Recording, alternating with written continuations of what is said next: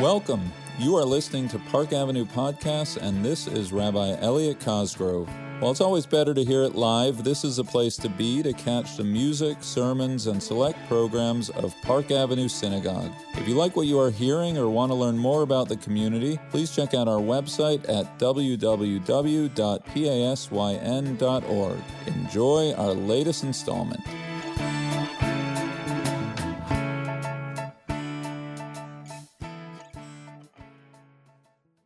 Shabbat Shalom. If I had to describe, as goes the old joke, my thoughts on this week's news out of Israel's Supreme Court in a word, I would say good. If I had to describe my thoughts on the same news in 2 words, I would say not good. You may have read about it, and if you didn't, I'm going to tell you about it. This past Monday, Israel's Supreme Court ruled that the State of Israel must recognize conversions to Judaism performed under the auspices of Israel's Reform or Conservative movement for the purposes of the law of return. Established in 1950, Israel's law of return allows anyone born to a Jewish mother, at least one Jewish grandparent, a convert to Judaism, or a spouse of a Jew to claim Israeli citizenship. Israeli citizenship, it's important to note, while including the right to vote, pay taxes, serve in the military, and otherwise, does not include matters of personal status, such as Jewish marriage, divorce, burial, and otherwise, all of which are controlled by the ultra-Orthodox chief rabbinate. Without getting too much into the weeds, there's a difference between non-Orthodox conversions conducted in the diaspora and those performed in Israel. If an individual converts to Judaism under the auspices of a diaspora non-Orthodox rabbi, for example, me, while neither they nor their descendants would be, in the eyes of the chief rabbinate, Jewish, that person would be able to emigrate to Israel to make aliyah and become an Israeli citizen. Prior to Monday, an individual who converted under the auspices of an Israeli Reform or Conservative Masorti Hebrew rabbi would neither be considered Jewish for the purposes of the law of return or, needless to say, the chief rabbinate. As of Monday's landmark decision, that individual converting under an Israeli non-Orthodox rabbi is now considered by the state, but not the rabbinate, Jewish. By all accounts, a momentous day in the decades-old "who is a Jew" debate. It's probably not so hard for you to imagine why my one-word reaction to the news is good. This is a historic day, announced Rakefet Ginsburg, the head of the Masorti movement in Israel. Despite being the Jewish state, since its founding, Israel has been anything but hospitable to the full range of Jewish expression. How funding is allocated to synagogues and schools, who controls what is and isn't kosher, who can and can't officiate at Jewish weddings, who can and can't pray at the Kotel, the Western Wall, and of course, who is and isn't a Jew. There's no separation between church and state in Israel. And in a story that dates back to the status quo agreement of Ben-Gurion's day, all matters of Jewish life in Israel are under the hegemony of the ultra-Orthodox. It's not that there are so many converts seeking conversion in Israel under the auspices of the non-Orthodox. In the last few days, many have asked aloud just how big of this decision, practically speaking, actually is. But Reform and conservative Jews all agree that on a symbolic level, this decision is very significant and good, in that it chips away at the monopoly Orthodox rabbis have over religious identity in Israel. What we all take for granted, that there's more than one way to be Jewish and confer Jewish identity, has now been acknowledged by Israel's High Court. It's taken a while. The case had sat in the courts for 15 years. But for those of us committed to the proposition that the state of Israel should be the homeland for all Jews, Monday's decision was a reminder that long as the moral arc of Israel's judicial system may be, it does eventually bend towards justice. So the good is easy enough. But why, you may be wondering, not good? Well, if you followed the story, then what you also know is that modest as Monday's decision may be, it has elicited an outpouring of vitriol from the Orthodox establishment.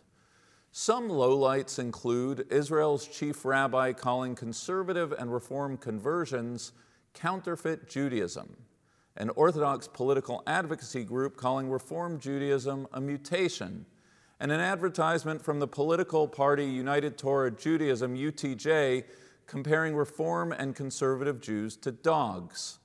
To be sure, attacks on non-Orthodox Jews in Israel are not new. A few weeks ago, Haredi lawmakers pledged to exclude the Reform rabbi and Knesset member hopeful Gilad Kariv from the Knesset minyan. And the other day, another UTJ Knesset member said that a female soldier who converts through the IDF conversion court is a shiksa, a derogatory word for a non-Jewish woman, and that the father of anyone who marries such a woman should sit shiva, rip his clothes, and recite Kaddish. Falling as it did, just a few weeks prior to Israel's upcoming election, Monday's decision has been seized upon by the ultra-Orthodox as a rallying cry to mobilize the base. By playing the politics of fear and demonization, the ultra-Orthodox are pouncing on the opportunity to lash out at what, in their eyes, is the greatest existential threat against the Jewish state: Reform and conservative Jews. The days since the decision are not just not good, they are frankly shocking, a disquiet made all the more alarming by the deafening silence coming from those in Israel and the American Jewish community who should be denouncing the hateful rhetoric but have chosen not to do so. For those of us who remember Rabin's assassination, or for that matter, the events of January 6th of this year, it is nothing short of chilling to consider the possible violent outcomes of the dehumanizing language of these last few days, the words that can turn to bloodshed. For those of us who care about that which I have spent my entire career caring about, the relationship between diaspora Jewry and Israel, the news out of Israel this past week is decidedly not good. Schwer zu sein a Yid. It's hard, as Shalom Aleichem taught, to be a Jew, even in our own day. Blessed though we are to live in a time of a strong state of Israel and diaspora Jewry, in this moment of identity politics, it can be confusing to negotiate all the competing tugs on our Jewish souls. Many of you I know in the last few years have squirmed over how to square the circle of an administration that did much to strengthen Israel in Jerusalem, in the Golan, and the Abraham Accords, but also seemed to do so much that stood contrary to a host of other Jewish values, and for that matter, the security and safety of our own community. Many of you, I know, also squirm over how to make sense of a world in which the most vocal advocates for a series of values and causes dear to the Jewish community have proven themselves time and again to be inhospitable, if not hostile, to the well-being of the Jewish community, and needless to say, the state of Israel. I would rather take our problems and the problems of 100 or 200 years ago, or for that matter, any other chapter of Jewish history. But our problems remain problems all the same. Identity politics are tough to figure out. It can be hard to be a Jew. As a proud conservative rabbi and a proud Zionist, the challenge of identity politics is not just about the right and the left, this or that administration, or the latest article about intersectionality and white privilege. I find myself, especially after a week like this last one, caught betwixt and between values that are fundamental, core to my very being. I believe in a vibrant and dynamic expression of Judaism, a Judaism that seeks to communicate the tradition of our ancestors in a coin both understandable and inspirational to our children and grandchildren. I believe in a Judaism of both spiritual and scholarly integrity, where no question is off limits and nobody is ever asked to check their intellect at the door. I believe in a Judaism in which every Jew, regardless of race, gender, or sexual orientation, is included as a full stakeholder in the project of Jewish communal life on this bima, under the chuppah, and in the eyes of God. I believe in a Jewish identity that prizes what it means to be part of a covenanted community and is also willing to give a fulsome embrace to all those seeking to enter that covenant. And I believe, imperfect as it may be, that the ideology of conservative Judaism provides an authentic effort to give expression to these values. What I also believe is that to be a Jew today is to live with Israel at the center of my religious identity. Some choose to live in Israel, some don't, but to not put one's engagement, concern, and support for Israel, the sole sovereign Jewish state and home to half of world Jewry, at the forefront of one's Judaism, is to abdicate what it means to be a Jew. I could no sooner abandon my commitment to Israel as I could my commitment to prayer, mitzvot, Torah study, or tikkun olam. And as long as I'm rabbi of the synagogue, these commitments will infuse our communal mission. These are my values. These are our values. These are not beliefs arrived at casually, ideas that I read on the back of a cereal box or someone's Twitter feed. These are principles cultivated and strengthened over a lifetime, a sacred cluster of values by which I live as a Jew and by which I lead as a conservative rabbi. And yet, it would seem, we are being asked to choose. I read the headlines coming out of Israel, and I feel that diaspora Jewry is being told to choose between two essential aspects of our religious identities: our Jewish lives and our support for the state of Israel. It's a choice made all the more tortured because, to state the obvious, it's by way of my Judaism that my support for the state of Israel is derived. I'm an adult. I get it. I understand how politics work, the art of the trade, and how the sausage gets made, especially in the weeks before an election. I don't expect everyone to agree with me. At my core, I'm also a pluralist. Everyone's entitled to their opinion.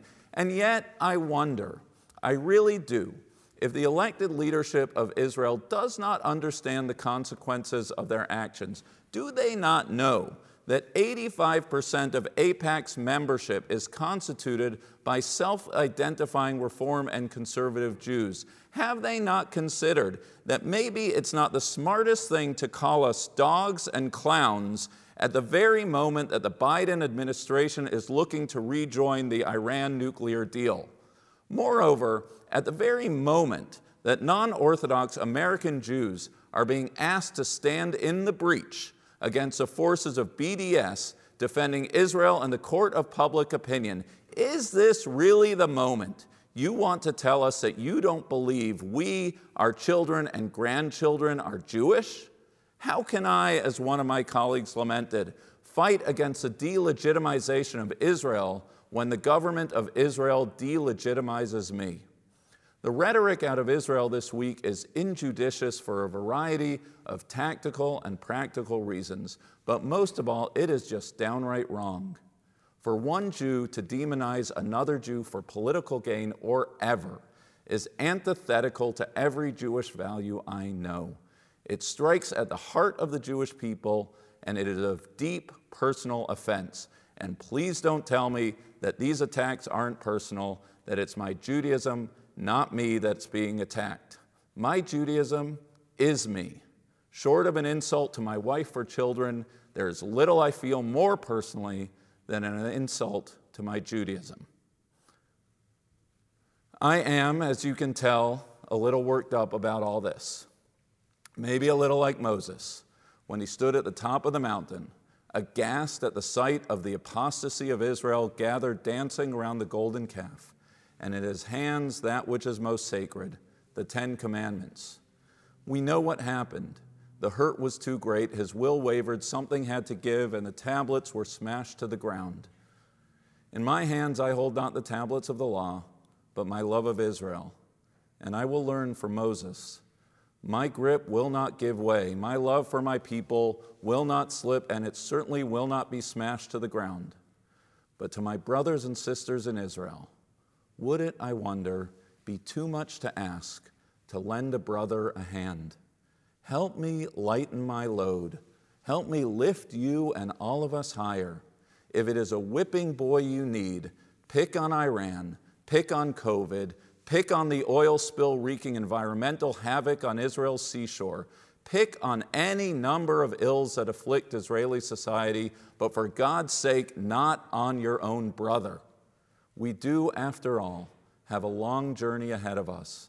And I know, and I would like to think somewhere deep inside you know, that the only way we will get there is if we do so together. Shabbat Shalom.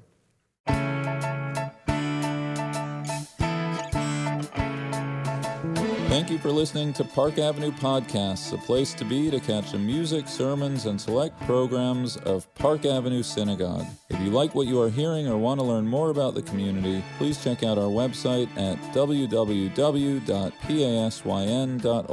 See you in Shul.